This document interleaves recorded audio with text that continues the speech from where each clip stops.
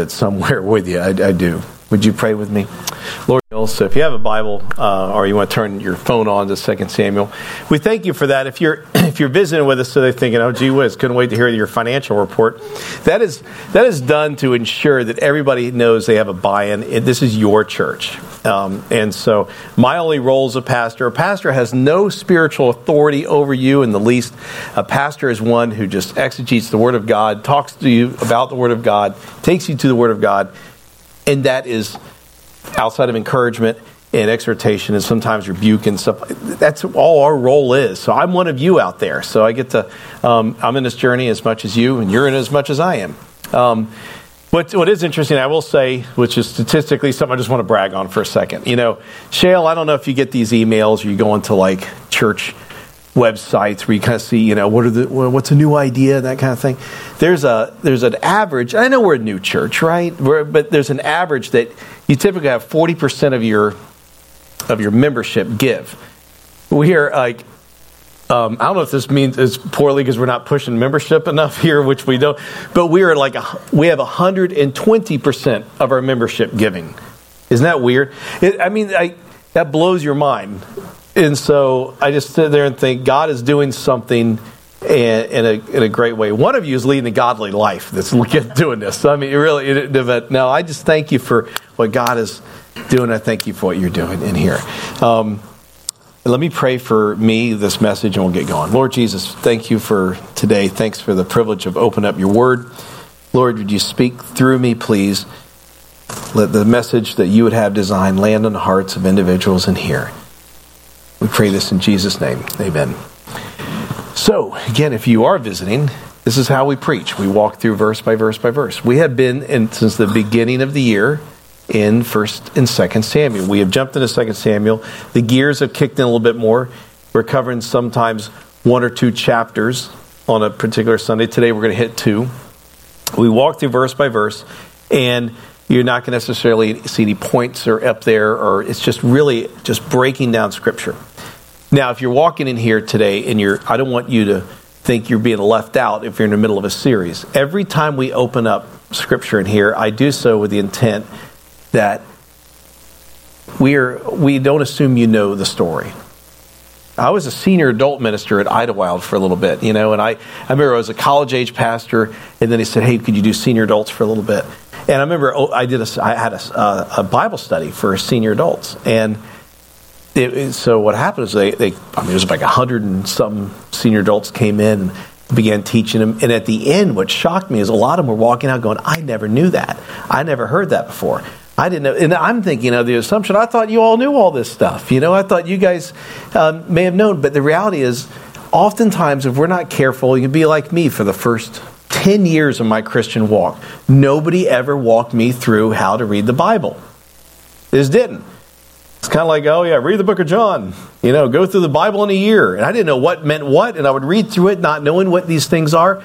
So as I read through this, what we'll do is we'll hunker down, and this word means this, and verse means this. This is history, these 2 chapters. So don't expect to glean. I'm going to be gleaning a lot of life application out of this, but we will see what God does. It's interesting somebody said one time, Monroe was out in the lobby, he goes, you know your second service is totally different than your first service? It is true.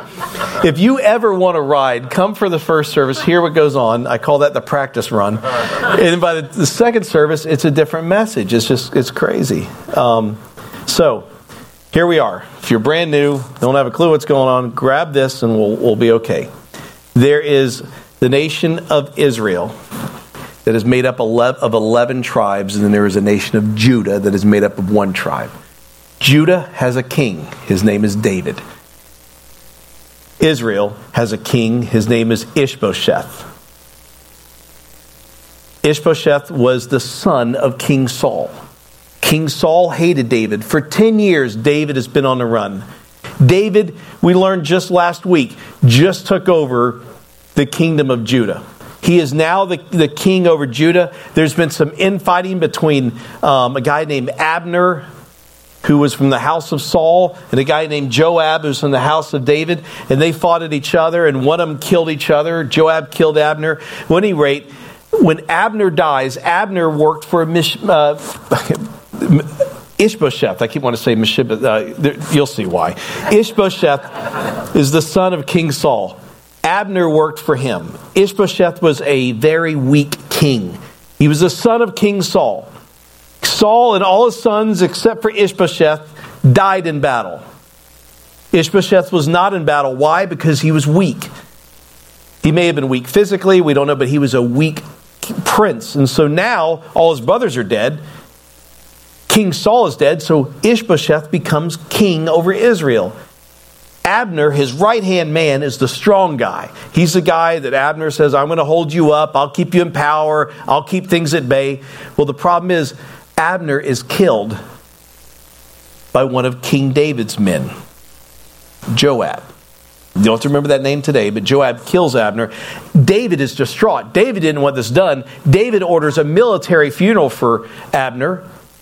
He orders Joab, the guy who killed him, to walk in a funeral procession. And so here, we now unfold into a place where Ishbosheth, this poor weak king, is holding a kingdom together of 11 tribes, Judah being controlled by King David. Pick up in verse 1 of chapter 4. When Ishbosheth, Saul's son, heard that Abner had died at Hebron, his courage failed, and all of Israel was dismayed. Let me tell you why his courage failed. Ishbosheth knew his only strength was in Abner. Abner was his only strong point. Abner was the one who would hold everybody together. Abner was the one who would hold these 11 tribes together. These 11 tribes were held together in a miraculous fashion. They really were. I don't know why they didn't just go to David, because David was a natural-born leader. I don't know why they didn't go to him, but nonetheless, they held on. There might have been economic reasons. If you go to a lot of Middle Eastern countries right now, you look at Iraq, or you look at Egypt, you look at Saudi Arabia, look at all those boundaries are not, some of the boundaries are natural. The sea of this, the river of this. But the reality is most of them are colonial.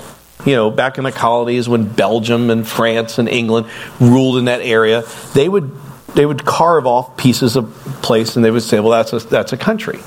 And so what happened is when the colony left, or the nation left that started the colony, or they were kicked out, war broke out.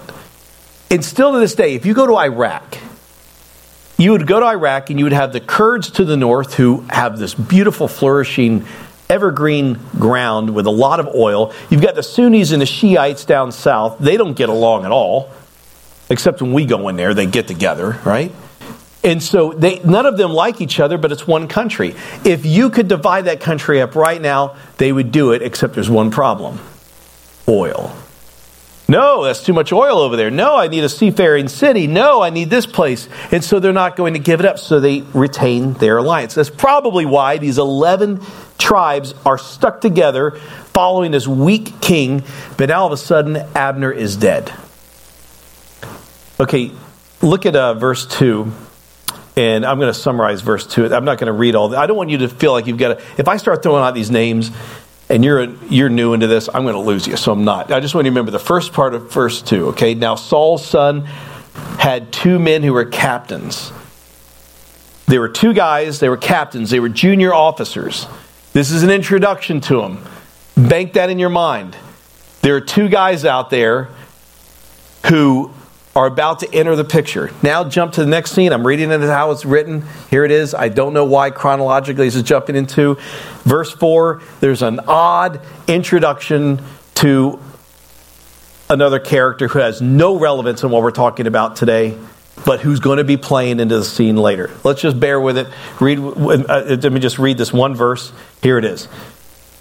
Jonathan, the son of Saul, had a son who was crippled in his feet. He was 5 years old when the news about Saul and Jonathan came from Jezreel. His nurse took him up and fled. And as she fled in her haste, he fell and became lame. And his name was Mephibosheth. That is out of the blue, this one verse just pops up and introduces Mephibosheth. He's not going to come into play later. When he does later, I'll reintroduce him. But for now, all you have to remember is this. Here we are. David is king over Judah. Ishbosheth is king over 11 tribes in it known as Israel. There are 2 men who work for Ishbosheth who are junior officers who are about to do something. What are they going to do? You're going to see exactly what they're going to do. Verse 5. These 2 men, this is their names, the sons of this guy. They set out in the heat of the day, and they came to the house of Ishbosheth as he was taking his noonday rest. When you see noonday rest, don't judge him and think, oh, this is that guy who was taking a nap. If I could take a nap every day, I would. But this is something that's very common in the area, that if you go to the Middle East, you are not walking around at noon at 1 o'clock. You do your business in the morning, and then you hunker down from noon till about 3 o'clock. I mean, you don't do a thing. You just go and just rest under a tree. You go in a store. You do whatever. You get out of the place. And again, the reason, just remember these 2 sons, these 2 guys. I don't want to throw these names out because again, it's hard enough for people to remember. Ishbosheth is the son of Saul. Just remember, there are 2 officers who work for Ishbosheth. They're about to walk into his palace. Verse 6. They came into the midst of the house as if to get wheat, and they stabbed him in the stomach.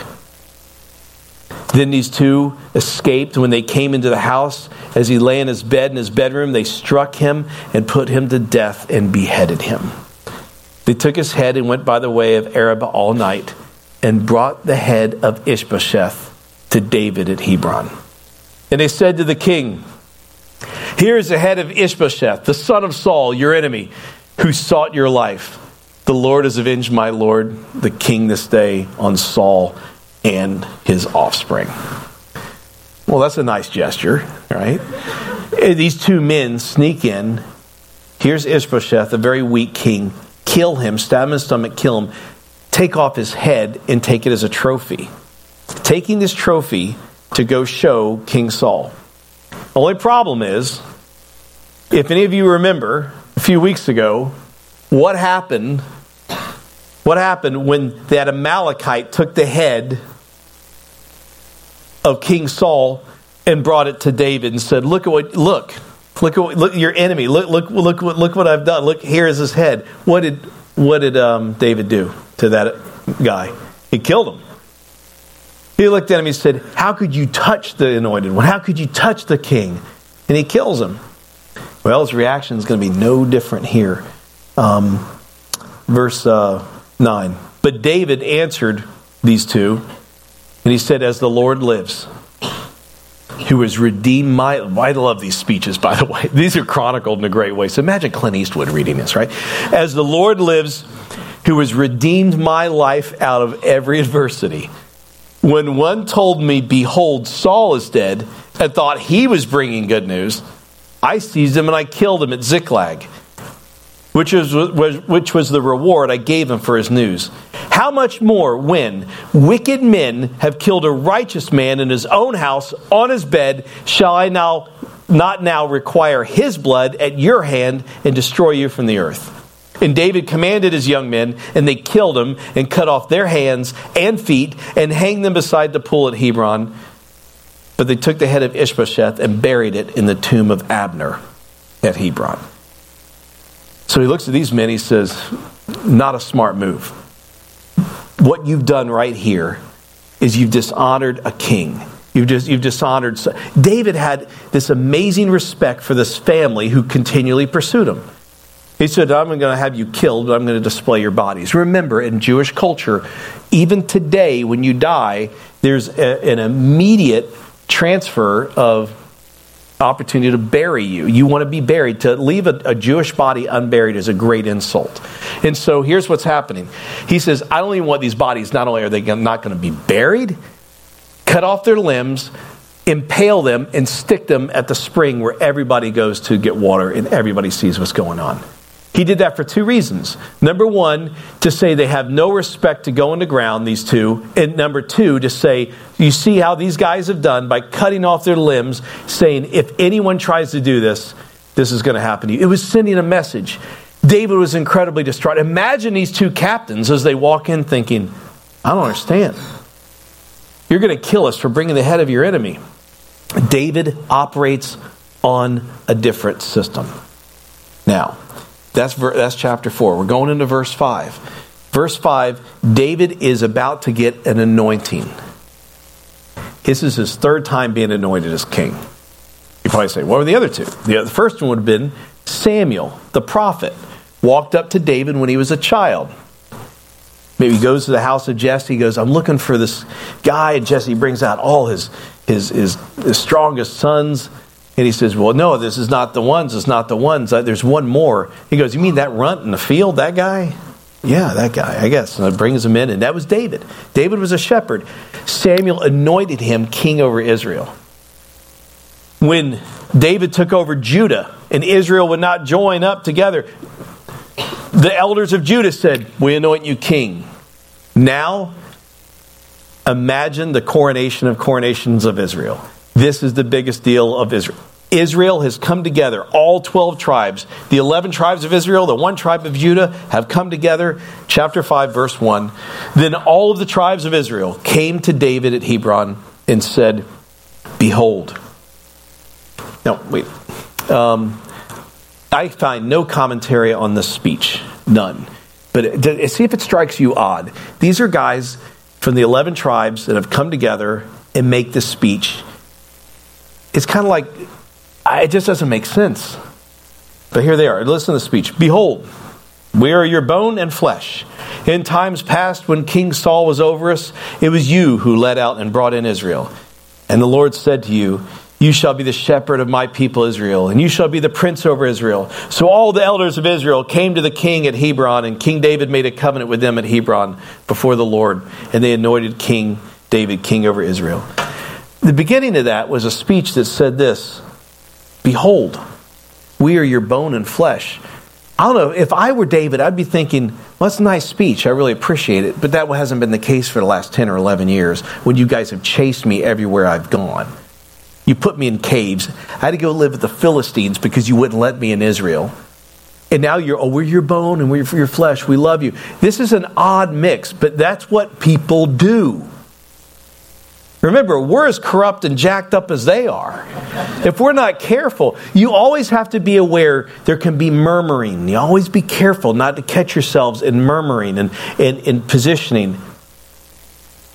Like, Brett was saying earlier, if you have any questions, just come see us. There we are. That's that way. Even as a pastor, I'll say it. If you have a question, a problem, come see us. The very worst thing you could do, and any pastor would say this, you want to shoot yourself in the foot, go to a pastor and say, well, the people are saying you've lost all credibility. All of it. All I hear, if I say, well, there are some people, then you've been talking antithetical to Scripture. You're going behind a scriptural principle. I can't listen to you. I can't. Murmuring. The people have murmured and conspired for 10, 11 years. And that's what they're doing.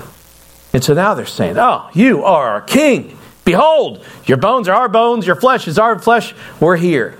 David has got to be looking at this thinking, I wonder how loyal they are.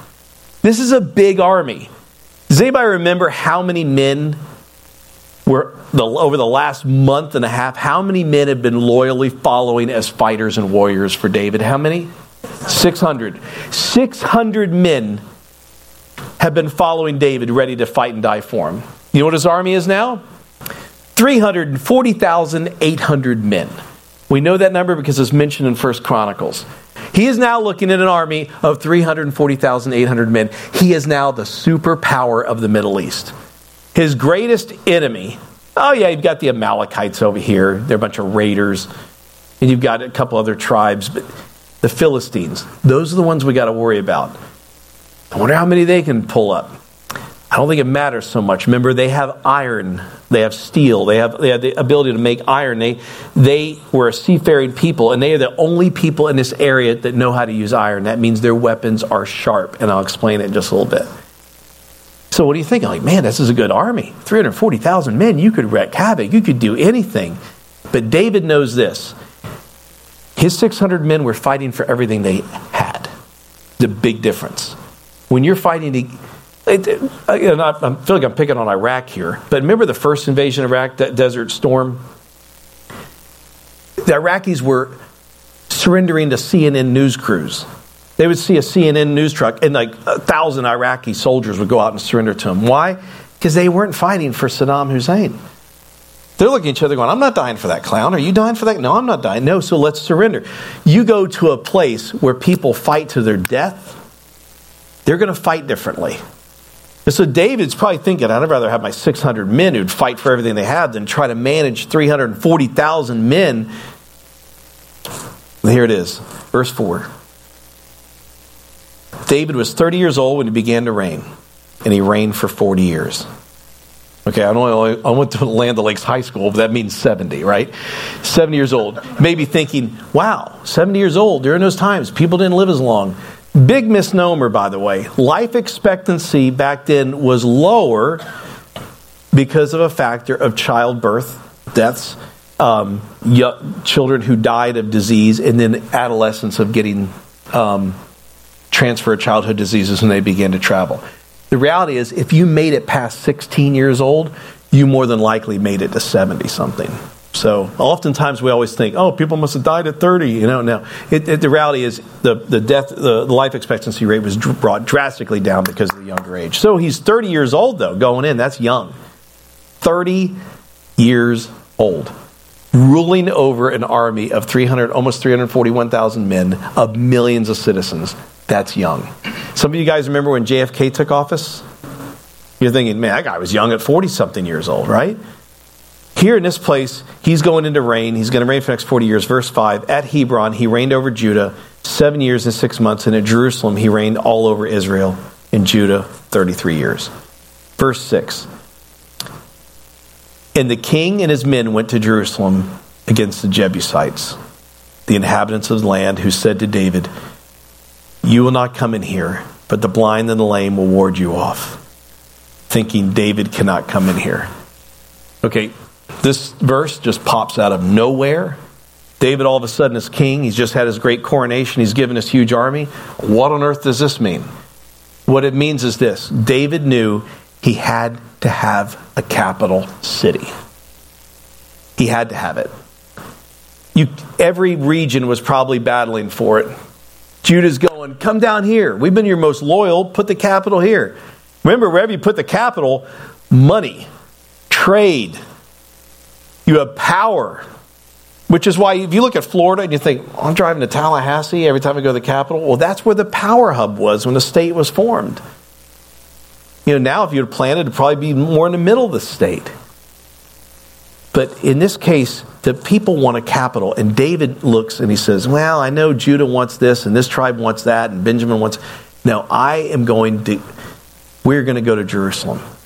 And Jerusalem, this is what's important to remember, that has not been a Jewish city for 500 years. It's ran by the Jebusites. 500, that's a long time. That's double the history of America. This would be like us staking claim to another country and saying, well, that's going to be our capital. We haven't been over there for 500 years, and especially in their lifetimes, they're thinking, seems so far off. He says, we're going to go to Jerusalem, we're going to take this city, but beyond that, it's the most impregnable city. This is the Gibraltar of the Middle East. This is a city you cannot attack easily. This is a city on a hill. If you look through Psalms, it always refers to Israel as a city on a hill, city on a hill, city on a hill. You wanted to be on a hill because you had military prowess over your opponent. You could launch things out of them, arrows and spears and hot balls of tar or whatever you want to throw down on them. They're not going to take them. And so now let's read this verse again. Let me read it again. And the king and his men went to Jerusalem against the Jebusites. Remember, Jebusites have had it for 500 years. The inhabitants of this land. And this is what they said to David. I don't know if they sent it out in a messenger. I don't know if they've got some guy up there yelling it. I don't know. But he says, you're not going to come in here. We could pull out the blind and the lame and they're going to fend you off. You couldn't even attack us if we just left ourselves to the blind and the lame. Thinking there's no way David can come in here. Verse 7. Nevertheless, David took the stronghold of Zion. That is the city of David. Now, wait a minute. If you're thinking, the city of David? What do we call Bethlehem? Behold, born in you in the city of David. You're thinking, wait, what does that mean? Jerusalem's the city of David. Bethlehem's the city of David. Let me give you an illustration. Let's say, pick a President Roosevelt. President Roosevelt was born in this city, resided in this city, and died in this city. Go to all three of them, what are they going to be called? The city of Roosevelt. The town. Oh, this is where the town of Roosevelt. Oh, really? Yeah, he's born here. We're the town of Roosevelt. He died here. We're the town of Roosevelt. He ate here. They're the towns. This is what it means by the city of David. Verse 8, and David said on that day, remember, he's got his men together here. Whoever would strike the Jebusites, let him get up the water shaft to attack the lame and the blind who are hated by David's soul. Therefore it is said, the blind and the lame shall not come into the house. So what he says is this. He said, whoever climbs up the water tower and gets up this water tower, which by the way is interesting, 500 years ago there was no water tower. They couldn't find it. About 80 years ago they found the water tower. And you was probably thinking, how's that happen? Remember, as things go down in the earth kind of consumes. So as you go down a little bit, you find things a couple hundred years old. You go down a bit more, 500 years, go down 1,000 years. So these archaeological digs, the city of David that we know as Jerusalem is sunk under the current city. So you have to, like if you go to these historical spots, you always notice you're going lower to look at them. If you ever go to the Roman Forum, you got to step down off the street to go look at the Roman Forum because it's sinking. And so there was a water channel that David knew. Maybe he got intelligence by it. We don't know. But apparently there was a way in. He said, whoever takes that city and goes up to the water tower, you're the commander of my army. So, did you catch the humor in this? I don't know if I heard one of you chuckle. You might have caught it. David said, whoever gets up the water tower, would you be kind enough to attack the lame and the blind for me? And so what he's doing is throwing it right back in their face. And verse 9, let's keep reading. And David lived in a stronghold and called it the city of David. And David built the city around from the Milo inward. You're probably wondering, what's Milo? I had to look that up myself. It was a 1,500-foot rock, 900 feet deep. That, by the way, wasn't discovered till about 40 years ago. That sucker sank too, I guess, And that was called fulfillment. It was a stronghold. It was such a strong foundation they built. They only had to build 3 sides to a home or a building because they just attached it to the Milo, to the stronghold. It's kind of interesting, by the way, when you think about this. If you're reading this in the 1800s, you have no idea what a Milo is. Isn't that crazy? How many times when you look at Ziklag, up till 2 months ago, the city of Ziklag was never confirmed by archaeology till 2 months ago. So we're actually living in that time where some of these things are coming together. It's pretty neat. And David, verse 10, became greater and greater for the Lord. God of hosts was with him. And Hiram, king of Tyre, sent messengers of David and cedar trees, also carpenters and masons who built David a house. And David knew that the Lord had established him king over Israel, and that he had exalted his kingdom for the sake of his people Israel. Now, this is where, if you and I were writing a Bible that we wanted to manipulate and convince people to believe in, we would stop right there. David, great hero. He has battled the Philistines. He has battled the Amalekites. He has given grace. He's given forgiveness. He's now taken over this 500-year besieged city, made it Jerusalem, the city of David. This is it. Life is good. David's house is strong. He loves God. What does he do? In the next verse. And David took more concubines and wives from Jerusalem after he'd come from Hebron, and more sons and daughters were born to David. And these are the names of those who were born to him in Jerusalem: Shammua, Shobab, Nathan, Solomon. You'll learn about that, and a host of other names. David is not allowed as a king of Israel to have all these women. In case you're thinking, oh, well, when you're as an Eastern monarch, he could do this. He could have women and wives, concubines, have whatever he wanted. That was all okay with other monarchs in areas, but not the king of Israel. It was very explicit in Scripture to say, you shall not be a lover of money and take on a bunch of wives. Don't.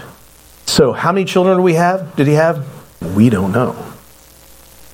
Because you just can't count wives. You have to count concubines. You have to count. If he would see a pretty girl in a room, you're mine, come over. And how the difference between how he wanted one as a concubine and one of a wife was probably her social standing.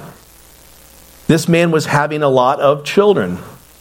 And you're thinking, wow, how could a guy go from being given all this godliness, all these wonderful things, to saying, you know what? I'm going to have whatever I want. And we still say this is a man after God's own heart. Isn't that interesting? But if we're not careful, we're going to just look at him and see a mess and look past our own mess. You and I are as big a mess as anybody. This nation of Israel has been brought together in a way that's like feeble. David is looking around trying to figure out how I'm going to keep it together. Any of you modern history guys know, or if y'all would study World War II, there's more ladies in here who love history than guys, I think, the way you share books with me. There was a country called Yugoslavia. It was formed by a resistance leader, Marshal Tito. He held this country together, and when he died, weeks after he died, it splintered off into, a handful of countries. Croatia, Serbia, I forgot some of the other ones that came out of it. And guess what they started doing? They started killing each other. Within a decade, they were killing, we're talking over several million deaths in a country where they all got along. How did they get along? Because he held them together. The reality is, people that went to school together, saw each other together, all of a sudden became deadly enemies. The same thing happened in Rwanda, where millions of people went on a killing spree at the drop of a hat for hundreds and hundreds and even thousands of years, had gotten along. Different tribes immediately went to war and blamed it on a war 500 years ago. And if you have that kind of internal mess, imagine what David is dealing with. And so I'm not justifying why David's doing this with other women, but I'm drawing to a picture here. David goes after these women. Why? Because they're not going to talk politics. Because they're not going to talk this stuff. That's what sin does. It gives you a place where you can go in and forget about reality. That is why pornography is a draw to so many people. Why? Because it's not really so much a desire for what they see. It's because there is no rejection. There's no failure in there. And so what happens is they go to that to forget where they are. It's not what entices them. It's what they're escaping from. It's what they're running away from because there's a hurt and there's a pain and I just don't want to address it. So instead of David saying, what do I do, and deal with it, he does what a lot of people do. Go after different vices. And his vices were a lot of women and a lot of wealth. And so we look at the last two sections of this chapter and we're going to see where David is again about having an interaction with God. Verse 17. Totally different thought here, by the way. And you got to remember, when we're reading here, it's encompassing months and sometimes years. So as it's chronicled, when it looks like, wow, we just jumped a little bit, we're not sure the time frame that we just jumped, but we're jumping here. When the Philistines, remember, arch enemy of Israel, and the Philistines heard that David had been anointed king over Israel, all the Philistines went up to search for David, but David heard of it and went down to the stronghold. Now the Philistines had come up and spread out in the valley of Rephaim.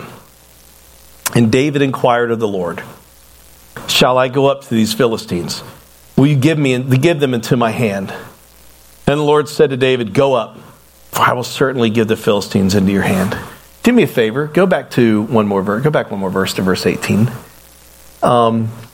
Whenever you see valley of, or hill of, or mountain of, I used to always just breeze through those. Don't. The reason those are important is that it usually dictates the military prowess of the people there. For instance, the Philistines were the only ones who had chariots. Chariot would have 6 to 8 men in a chariot. You had battle chariots that would sometimes carry 10 to 12. That means you have 2 guys driving in case one gets killed, the other one takes over. You had massive amounts of horses, and the other guys were experts at flinging arrows or spears into their opponents. They also had, Steve, from me to you, would be a spinning wheel, almost razor blade sharp. So imagine you're the army of Israel, and you walk out into the field, and you see hundreds and hundreds of chariots. and they start going full steam at you. They're 10 times quicker than you. The men are protected by shields this high, and they're just simply cutting down and dismembering large ranks of infantry. So whenever you see the valley of, that means that is the place where the chariots are going to do very well. That is why when you see the Jews fight, they're always fighting from a hill, from a mountaintop, from a high ground. Because they do not want to fight chariots, and chariots can't make it up to that. So that is why when they spread out, you're looking at miles wide deep of chariots about to engage. And that is why David is freaking out in the next verse, in verse 19. And he looks and he says, Lord, what do I do? David inquires the Lord, he says, shall I go up to the Philistines? Will you give them into me in my hand? Because he knows if I fight them, based on what I have, I'm going to be demolished. And the Lord said, go up, for I will certainly give the Philistines into your hand. Verse 20. And David came to Baal-perazim, and David defeated them there. And he said, the Lord has broken through my enemies before me like a breaking flood. Therefore the name of that place is called Baal-perazim. Verse 21. And the Philistines left their idols there, and David and his men carried them away. Remember, the Philistines had their idols when they were seafaring people. It was a fish. When they were like, oh, we like the land, they made the fish more like, they basically put feet on it and basically gave an image of, I forgot the name of their god. They had a god, and I forgot the name of it. Anyway, it's out there somewhere. It's easy, you can Google it if you want. But they had these devices, and they would carry them. And when they left them there, and you got to remember, it's a big deal to leave their idols, and they just left them there. David goes in the field, it's pure victory. But 3 more verses. And the Philistines came up yet again and spread out. And where? A valley, a Rephaim. And David's thinking, they've gone down to Rephaim. They're picking up the idols, and they look and behold what's back. As far as his eye can see, more chariots. And there they are in a valley, and David's men are going to be caught. And then David, what does he do? He inquires of the Lord. And he said, you shall not go up. Go around to the rear and come up against them opposite the balsam trees. And when you hear the sound of marching in the tops of the balsam trees, then rouse yourself. For the Lord has gone out before you to strike down the army of the Philistines. And David did as the Lord commanded him, and struck down the Philistines from Geba to Gezer. Imagine for a second if we went to God every time David went to God, but went to him like David went to God. The reality is, you and I are often driven by our circumstances to pray. God, get me out of this situation. God, help me with this particular case. And last week we talked about what it meant to be proactive in praying. So you gear your spiritual immunity up. So when you do hit the storm, you are prayed up. But in this case, what's different about David is David prays according to the power of God. He doesn't say, God, what do I do? He says, God, should I go after him? God, should I retreat? God, should I move to the left, to the right? And a lot of times, if you're skeptical, or if you're a critic even, you're sitting there thinking, what a hypocrite. How can you sit there and lay with every woman you see, and then want to go to battle, and then do what you do, and then God gives you a victory, and you come back and you forget what God's done, and you're going back to your sin the very next day. Why would God even want to trust you? Because God has a promise with David that he has a promise with you and I. And even you and I are not that strong enough in our disobedience to break it. And that promise is this, that I will not leave you nor forsake you. That is a promise that we've not made to God, that he's made to us. And it's a promise that he holds up. And it's a promise he looks to us and he says, there is nothing you can do to break that promise. And so what do? We find functional saviors in our life and we're afraid to approach them. We don't read Scripture because why? Well, we're afraid to read Scripture because we don't feel like we've been living a good enough life. We haven't been praying enough. And why do you not pray? Because I've not been reading enough Scripture. Why do you not give or serve? Because I've not been... And before you know it, you fall into a pit. And you have fallen for an idol. And you've fallen for a false god. That's you. be careful. Be careful what you seek, that you make it an idol. Be careful before you seek certain approval of certain people and say, that's who I want to be like. That's who I want to act like. That's who I want to be my friends. Be careful, because you may be pursuing an idol. Be careful if you come into a church and walk into a church and forget who God is, that you make this church an idol. We have, all of us, functional saviors in our life that take the place of the Savior of who Jesus is. And guess what they will do? I can guarantee you, ready? They will let you down. And they will forget you. And they will judge you. And you will see where you have put all of your power and all of your desire. But what's interesting is this. When you seek God with all you have, and let me back up. That sounds really, none of us really seek Him with all we have, because we hold back, don't we? Insecurities, failures. How about this? When you seek God, are you seeking Him according to His power? You know, Alexander the Great, who conquered so much of the world. I mean, this guy went from Greece to Egypt. He was fighting elephants in India. Imagine his men came across elephants for the first time, didn't know what. Can you imagine the fear? Anywhere he'd go, he would go into the palace of the former ruler, and he would set up, and he would hold court. And people would come in there, and they would ask things. It was called making petition. They would walk in and say, King Alexander, whatever they called him, would you give my uncle freedom? He's in jail.